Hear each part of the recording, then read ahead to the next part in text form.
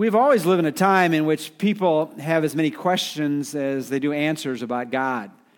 Some wonder if there is a God, and if there is a God, how can that God be known? And if he can be known, well, but who is he? And what can he actually do? And some of those questions are born out of our experience where we go, well, I look at life, and if there is a great and powerful God, and he's a good God, then why doesn't he deal with the mess that we're in, or the heartache or pain?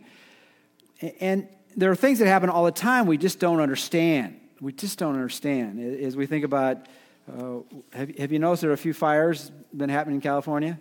I think I was looking at a statistic, 22,714 acres have been burned just in the Trabuco fire. And they say it's 41% contained, which is good news that 41% is contained. But then the other side of it, there's 59% of it that hasn't been contained. And if you've lost a home or if you've been evacuated, you're wondering, well, God, if you're around and you're a good God, why didn't you somehow prevent this? And then there are other things that happen more on a personal level. I was just reading this past week, and maybe you saw some of the details about that. There was a man, 29 years of age, and he worked at the Seattle airport, and he decided to grab a plane. And one of the mysteries of that, they had no idea that he knew how to start a plane and get it up in the air. But here was the account of this. The family of an airport ground worker stole a computer plane from Seattle Airport Friday night and flew it around before crashing it in a small island, and said that they were stunned and heartbroken over the act that ended with his death. In other words, it just did not make sense as they tried to understand life and having a sense that there's a God that orders things. How can you let this happen? Very specifically, he said, this is a complete shock to us. The family of Richard Russell, who was known as Bebo, said in a statement read Saturday evening by a family friend, "We are devastated by these events." And it's interesting about this, and sometimes we think, well, that's just for people who don't believe in Jesus. But it went on to say, we are devastated by these events, and Jesus is truly the only one holding this family together right now. Without him, we would be hopeless. The article, and I'm not going to read all of it, went on to speak of Richard Russell, and one, he had a blog or a journal entry which did not give any clue that he was about to do something like this. But when he was up in the air, he made a statement, and this is what he said. I've got a lot of people that care about me. It's going to disappoint them to hear that I did this. I would like to apologize to each and every one of them. I'm just a broken guy. Got a few screws loose, I guess. Never really knew it until now. So here's a man that had family that knew Jesus and showed him love and care. He had a sphere of relationships that was supportive. And yet, this past Friday morning, he decided to take off on a plane, and when it ran out of gas, he landed into an island. And we often wonder, well, where is God when these things happen, whether it be the fires that have ravished people's lives, people have perished in the fires, you have those who are risking their lives to somehow save homes or communities. And where is God?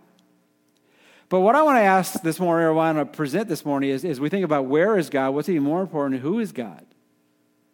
Because if we get God right, then no matter what happens in life, even though we can't put all the pieces together, we can have comfort and strength because God is there.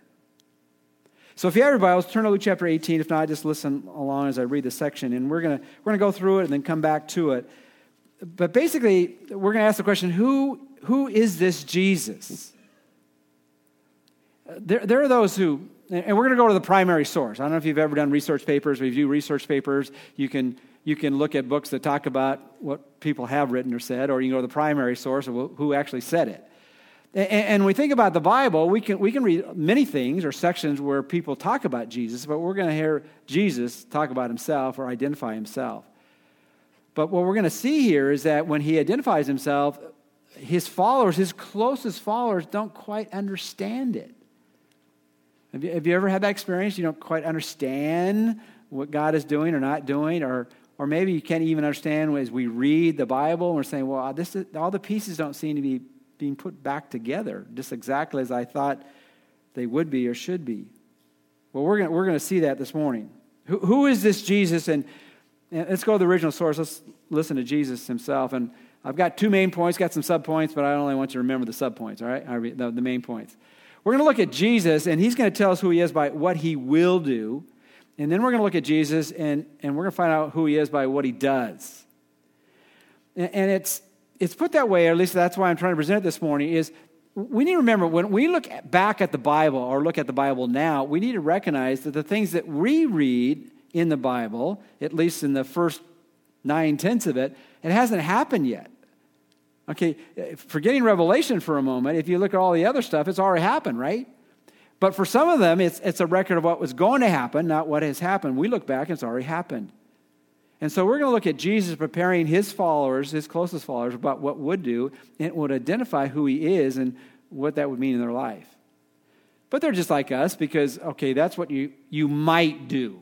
You know, this is a promise that could happen. It could be a friend or a family member might be giving you assurances they're going to do something in the future. But you're more concerned, well, what have you done lately? Or what have you done for me now? And then we're going to see Jesus identify himself by what he does, not just what he will do.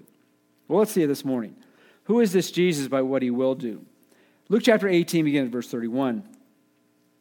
When he, this is Jesus, took the 12 aside and said to them, so Jesus got his life group together. Our life groups start during the fall and go through the winter and spring months, and that's when you get a small group of people together, and you have the opportunity to talk about truth, interact with it, and share with it, and question it, and argue it, and whatever it might be.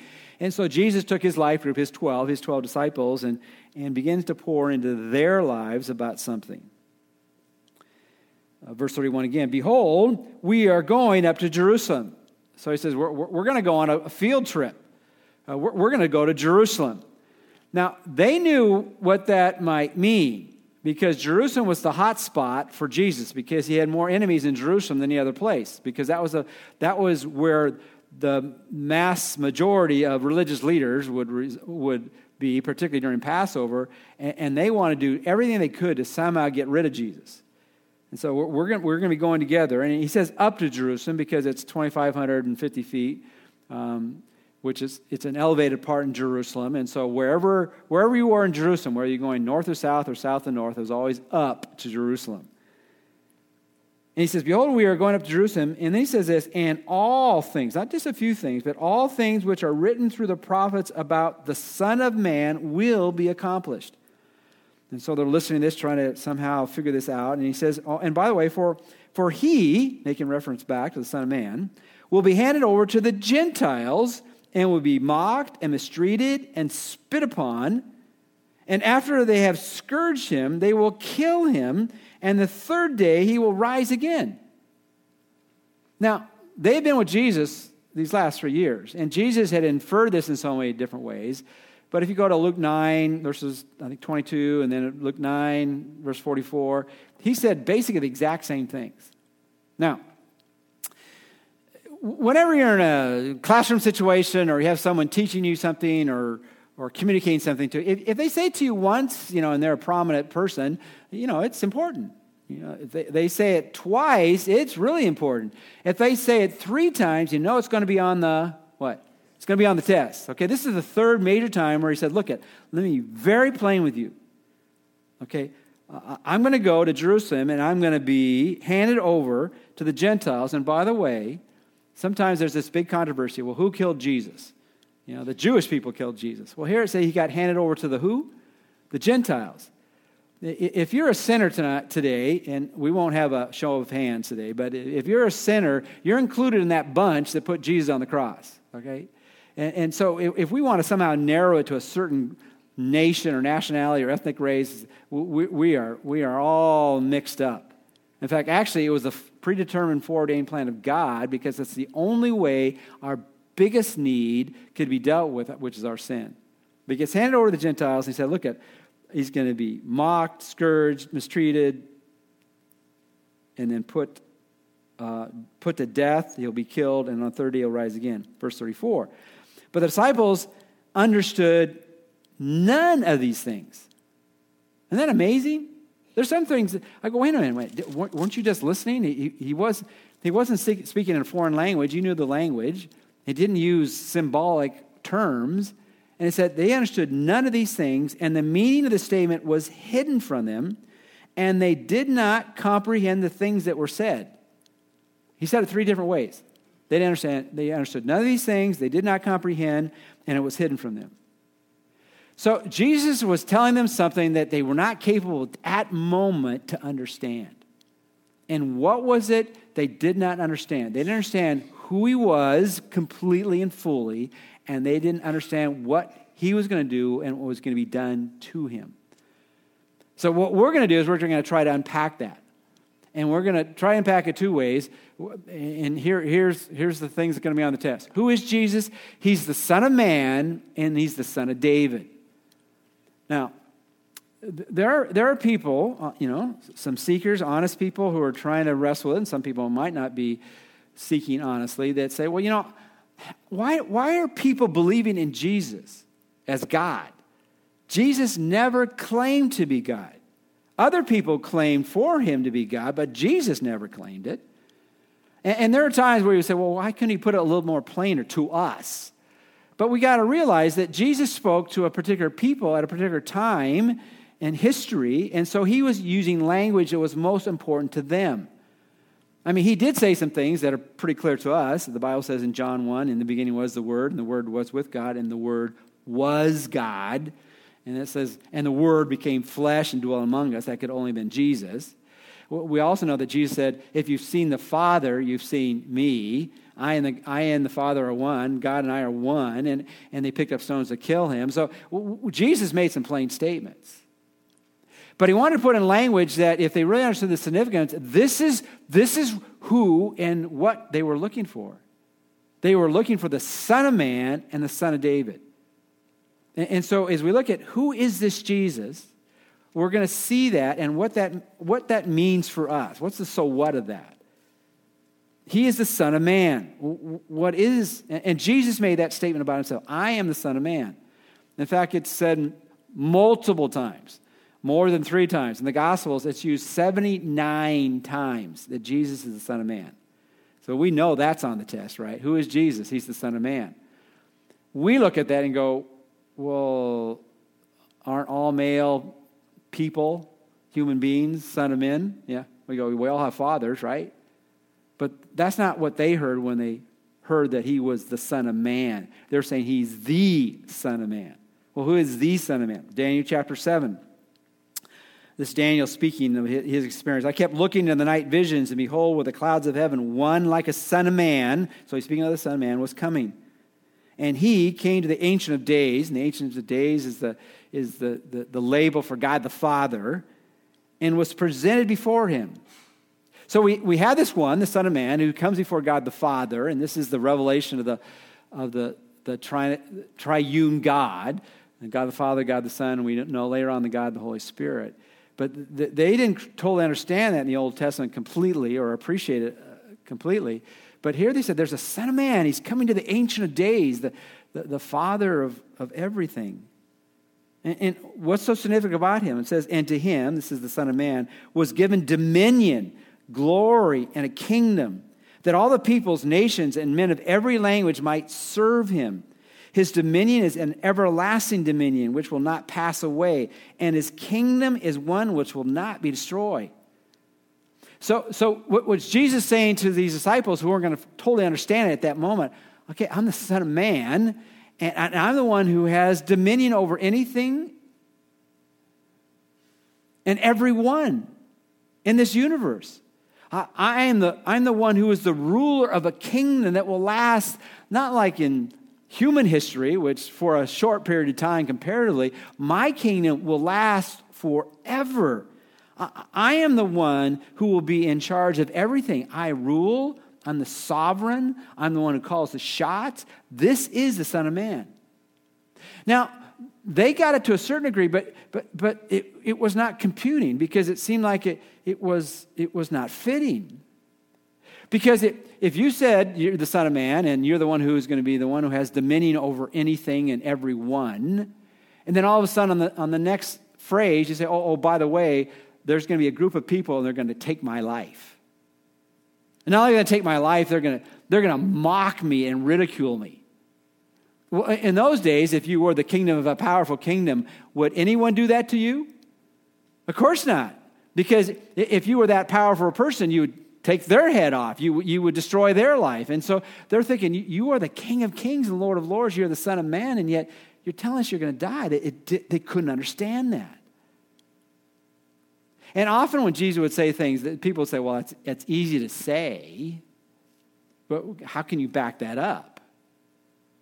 Well, we won't go to all 79 times that Son of Man is used in the Gospels, so let's look at one of them. In Mark chapter 2, verses 10 and 11, Jesus has the encounter of a man with a serious need. He's a paralytic, he can't walk, and he says, but so that you may know that the Son of Man has authority on earth to forgive sins, he said to the paralytic, I say to you, get up, pick up your pallet, and go home.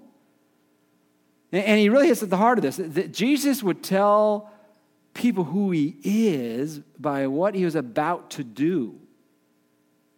And what he did here, he goes, okay, by the way, you think it's easy to say your sins are forgiven. I mean, I could say that to you. I'm going to forgive your sins. Well, how do you know if I can do that? You can't look in you can't pull apart your chest and see, did all the dirty stuff in your heart get out? He said, to show you that I can actually do what I said I could do, I'm going to take a person who cannot walk, he hasn't been able to walk since birth, and he'll now be able to immediately be healed and go home. So as we think about understanding and getting through the things in life that we don't understand, and let's be honest, don't agree with, don't like, don't think that's the direction how to go, our only really source of hope is there someone who is above all this, that's in charge of everything and can be trusted even when we don't understand? And this is what Jesus said to his disciples, because what's going to happen is going to be the singular, most ununderstandable thing that you've ever experienced. The one who's the King of Kings, Lord of Lords, the Savior, the Rescuer, the promised Messiah, the one you put your complete hope in, he's going to be seized, mocked, tortured, and put to death. Anybody want to sign up to follow that God? Follow that Savior? Follow that leader? You can't even save your own life. That's what they mocked up there. You can't even say, if you're so powerful, then save your own life. And Jesus had prepared them for that and said, look at this. This is going to happen. This is the only way it could happen. So our ways are not always God's ways, but in the end, God has an ultimate plan. So what I'm primarily saying to all of us this morning is, who is this Jesus to you? Is he truly the one who has dominion over anything and everyone? He is the one who has ultimate authority and power to do what needs to be done. In this whole story here, you have again the credentials of Jesus, because it said, remember that he would fulfill all things that were written in the prophets about him. He is the fulfiller of prophecy. That's why he is the Son of Man. And just to give you a quick list of some of the things. In Zechariah 9:9, it says that he would enter in Jerusalem in a triumphant way. This little peasant preacher would come in and they would sing out, Hosanna, Hosanna to him.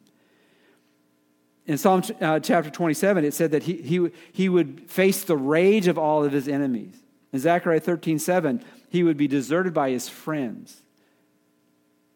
In Zechariah 11:12, he would be betrayed by 30 pieces of silver, very specifically. In Psalm 34:20, none of his bones would be broken. Psalm 69:21, he would be given vinegar to drink while he was on the cross. And in Psalm 16:10, it was predicted he would raise from the dead.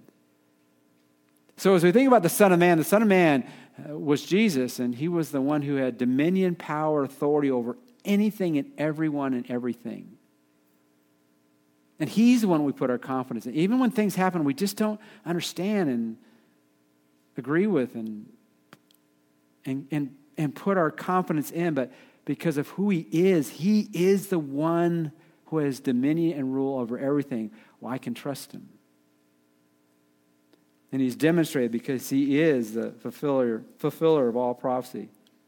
But we need to recognize that he's also one that does things we don't always understand. He is the king to be killed.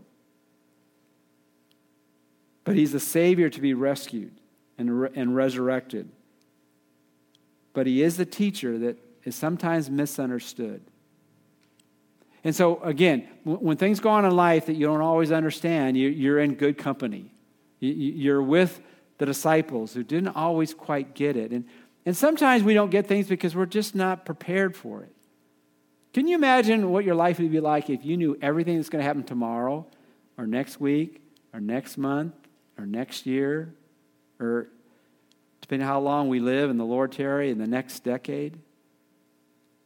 I want to be surprised by some things that have happened in my life because I wouldn't have been prepared. I'd be living in fear my entire life because some of the things that happened that I wouldn't have wanted to happen. And so God sometimes keeps us in the unknown because the known is the one that he knows and we trust in him. So who is this Jesus? He's the Son of Man. And we don't exalt that position, but that was a claim to being God of gods and Lord of lords and King of kings. But let's be honest. Yeah, it's one thing for people to tell us what they might do in the future. You can trust me because this is what I'm going to do. And you're thinking, well, this is something you might do, right? I mean, you can't be convinced about something that hasn't already happened most of the time. And so you're saying, okay, God might do this or you might do this, and I'll trust you. But Jesus not only revealed who he was by what he would do, but he also revealed who he was by showing what he does. Remember, it's kind of a little bit more easy to say in this service, but remember in school there was always show and tell. Remember show and tell? Raise your hand like you're as old as I am, okay? Remember show and tell? It was a time in school where, okay, this is the day you're supposed to bring something from home, and you're supposed to share something from your experience, some trip, something you did, and they didn't want you to just talk about it. They wanted you to show it, right? Well, Jesus was good at telling, but he was also good at showing. And so right after this encounter with the disciples, and he really was telling them about something that would happen. They didn't believe it then, but after it happened, they would go, oh, yeah, that's right. Jesus told us that. Now I get it, okay? And that's often, we've got 20/20, what kind of sight? Hindsight, right? After it happens, okay, that's how it puts together. But we don't have very good 20/20 foresight. We don't always see those things. And we can be humble about it. It's because we're not ready for it. So God doesn't give us foresight, but he gives us hindsight if we're looking and listening to what he has already said. But now he goes from telling what he will do, now showing what he does. And this is the encounter in verses 35 to the end of the chapter. And as Jesus was approaching Jericho, a blind man was sitting by the road begging. And Jericho is about 15 miles outside of Jerusalem, and it's coming down from the north toward Jerusalem. And now hearing a crowd going by, he began to inquire what this was. Now think about it for a moment. We want to put ourselves in this position. Here we have a man blind. As far as we know, he's born blind. And he's sitting out, on the street because that was his only source of livelihood, because he was dependent upon people helping him. And all of a sudden he's out there, and all of a sudden he hears a commotion. He can't hear, he can't see, and he cries out, what's going on? And they tell him, Jesus is coming. And the one thing we know about this blind man, he had never seen Jesus, right? Because he didn't have sight. But he probably had heard about Jesus. And so then he responds. Verse 37, they told him that Jesus of Nazareth was passing by. And he, the blind man, called out saying, Jesus, Son of David, have mercy on me. So we've looked at Jesus being the son of what? Son of man. Now we're going to look at Jesus, the son of David. And he cries out for mercy. Now, what was the response of the people? Now, would we all agree we could all be more compassionate than we are? Some of you are very, very compassionate, but we could all be more compassionate than we are. Nod your head like, okay. So we could all be more compassionate than we are. And if we're not very compassionate in a period of time, we want to hide that we're not being that compassionate, right? We don't want other people to know we're not being very caring at the moment. But in this particular moment, it's interesting. You know what the crowd does? They turn on this blind man. And they start screaming at him to stop screaming. It says, verse 39, those who led the way were sternly telling him, and he's named Bartimaeus later on, or another one of the Gospels, He says, they sternly tell him to be quiet. So they're basically telling him to shut up in the strongest possible term. They're saying, will you just quit bothering him? And you wonder, don't they have any sense of care or compassion for this man who has so many needs? And they're probably like us. Well, yeah, I know you have needs, but how about my needs, right? We want to make sure we have time with Jesus. But this didn't stop. He kept crying out all the more. The word for crying in the original language, krasso, it means he wasn't just whimpering. He wasn't whispering this. He wasn't trying to, be so sensitive that people around him weren't looking at him. He was screaming this out. Well, they don't dissuade him, so he gives the same message. Son of David, have mercy on me. And Jesus stopped and commanded that he be brought to him. And when he came near, he questioned him. Which is an interesting just thought, is that if you go through the Gospels, Jesus never turned away a person who had a heartfelt need. And so in the midst of the crowd, and I'm sure it was noisy, he heard him and he calls them to come to him. What do you want me to do for you? Which is interesting because Jesus knew everything. Why did Jesus ask a question? He didn't, because he always knew the answer, but he wanted this man to be upfront about what his concern was. And the Bible says that often we have not because we ask not, and because God wants to make sure that we're aware that he's the one who does it. And if we're not specific in our prayer requests, sometimes we generalize, oh, I was just lucky that day. But when we get very specific with our requests and God comes through, then we give him the glory and credit because he did exactly what we asked him to do. It's interesting. It's not in this particular account, but it's one of the other gospel accounts, is that when Jesus calls out to him, it says that he leaves his cloak and runs to Jesus, which is a glimpse into his heart, because what blind men didn't do then, and really don't usually do today as well, if you have something valuable to you and someone calls for you, you don't just leave it there. Why? Because when you turn around to look for it, you can't what? You can't see it. And if it's something valuable, I can't see it, and someone doesn't help you, you've lost what's so important to you. And a cloak was that which would be used to be able to sleep at night, or to use to warm you on a cool evening or cold evening. And so, but he wasted no time. He left it to go see Jesus. And then we see what happens. And Jesus said to him, receive your sight. Your faith has made you well. And so he gets very specific what he wanted, and he could tell that he not only requested, but believed that Jesus could do it. And immediately, so it wasn't this long recuperation, he regained his sight and began following him, Jesus, glorifying God. And when all the people saw it, they gave praise to God. So this is an amazing miracle, and it's interesting if you read historically, there had been no miracles in bringing sight back to the sightless. No healing of blindness until Jesus arrived on the scene. So this is not one of those, routine type miracles, if any kind of miracle is routine. But this had not been done until Jesus began healing people's sight. And the people just spontaneously respond with praise and glorifying God. But what are we to go away with? What are we to leave with this? One is, who is this Jesus? He's the Son of Man. He's the one who has dominion over all things. The kingdom was given to him by God the Father. But here we have the Son of David. What does that tell us?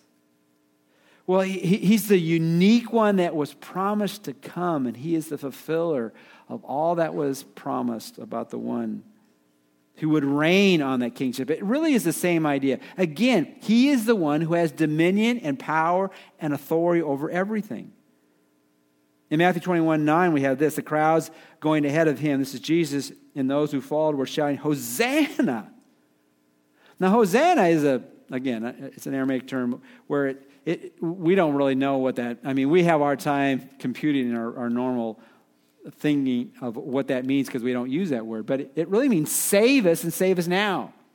And who is it to save us and save us now? He says, Hosanna, Hosanna ahead of him. Hosanna to the Son of David. Blessed is he who comes in the name of the Lord. Hosanna in the highest. So the Son of David was the one who was going to save them.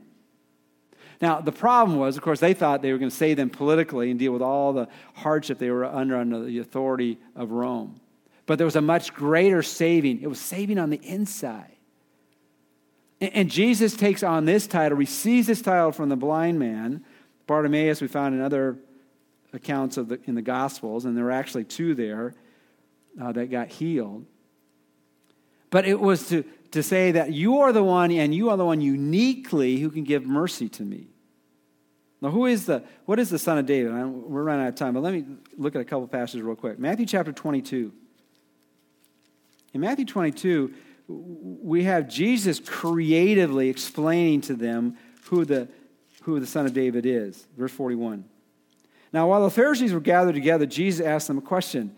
And so Jesus is teaching the Bible to people who taught the Bible. It's like going to seminary or Bible school and someone gets all the professors together and say, well, let's discuss the Bible and see if you understand it very well.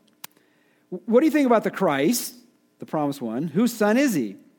And they said to him, of course, they could have said son of man, but they said, no, he is the son of David. And he said to them, this is Jesus, then how does David, in the Spirit, in other words, it wasn't just something that he said out of his own personal flesh, call him Lord? Wait a minute. David is the King of Kings in the sense of historical Israel. He's the one revered more than anyone who was the monarch of God's people, Israel. Well, how does he say to one of his descendants, you are my Lord? That doesn't make any sense. And so he says, how does David in the Spirit call him Lord, saying, the Lord said to my Lord, sit at my right hand until I put your enemies beneath your feet. If David then calls him Lord, how is he his son? Or to put it more plainly, if you've had children, when's the last time you called them your Lord? You don't do that, all right? And the only reason he could call him Lord, because he was his Lord. That this one, the son of David, was superior to David. And they got it, verse 46, no one was able to answer him a word, nor did anyone dare from that day on to ask him another question. Because whenever they asked Jesus a question, he always stumped him. So what does it mean to be the son of David? It's exactly what it means to be the son of man. Jesus was claiming, I'm the one who has dominion and rule and authority over anything, everything, and anyone. Now, when we understand this about Jesus, it does change how we respond to life when it doesn't happen like we want it to happen. And isn't that true for all of us? You know, things happen like we wouldn't like them to happen. And why didn't God show up? Or if he did show up, why didn't he change how it happened? Whether it's the fires that ravish people's homes and take lives, or whether it's a loved one that does something irrational and gets up in a plane and flies it into an island, or a health situation, or a decision that was made in the wrong way, or whatever. And all we can do is just cry out like the blind man to the Son of David, have mercy on me. And that's why Jesus responded to the blind man, because he came to Jesus the only way that any of us can come to Jesus. Not pleading to Jesus to do something we deserve, but pleading for Jesus to do something we don't deserve. That's what it means to cry out to have mercy. Lord, stop something that's happening to me that I do deserve. That's what mercy is. Grace is, give me something I don't deserve. Either one works. And he cries out to the Son of David, the one who has power and dominion and authority over even King David in the past, because he is the King of Kings and Lord of Lords. And say, I can trust you with my life and be my merciful physician. And that's what he's really asking. You who came not to heal those who are well, but those who are sick. Be merciful to me. But not only was he the son of David, and the one who was the merciful physician, he was also the leader not controlled by the crowd. It was so interesting. Jesus was not dissuaded to not come to that person's help because that's what everybody else wanted him not to do, to come to him help. He went when everybody else saying, Don't listen to him. Get away from him. There's more people you can help than him. And Jesus was not controlled by the crowd. He was also one who was the discerner of true faith. You know, after he asked the question, what do you want me to do? And he said, let me receive my sight. Immediately Jesus said, your faith has made you well. And here's a lesson for all of us too, is God knows when we're really trusting him. Sometimes we can give lip service to God. We all do that, let's be honest. We know some of the answers, but we're not really trusting him in the now. But in the midst of the crowd who had seen Jesus before, we're seeing Jesus right now, the one who could not see was trusting him more than the ones who could see. Some of you are familiar with the story of Helen Keller. Helen Keller was a young person that could not see, and she was a bitter, angry person. So much so that they had to control her because she would be violent with people around her. There was one who came alongside her to be her teacher, her mentor, and through love and God's grace and God's mercy, brought her to the point where she could function so much so that she went around the world being a prominent person, giving lectures to people how to deal with issues in your life. And someone, as she got to that place, asked her the question. She became a follower of Jesus, and they said, well, isn't it terrible to be without sight? And she responded, you know what's more terrible than not being able to see with your two eyes is not to be able to see from your heart. To see that which is physical, but not see that which is most important. And see, this man who's named in another place, Bartimaeus, he saw what the crowd did not see.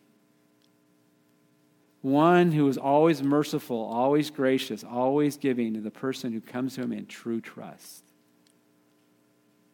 And he knows it because he's the Son of Man, he's the Son of David, he's the one who's in control, has authority and power and goodness to do what needs to be done.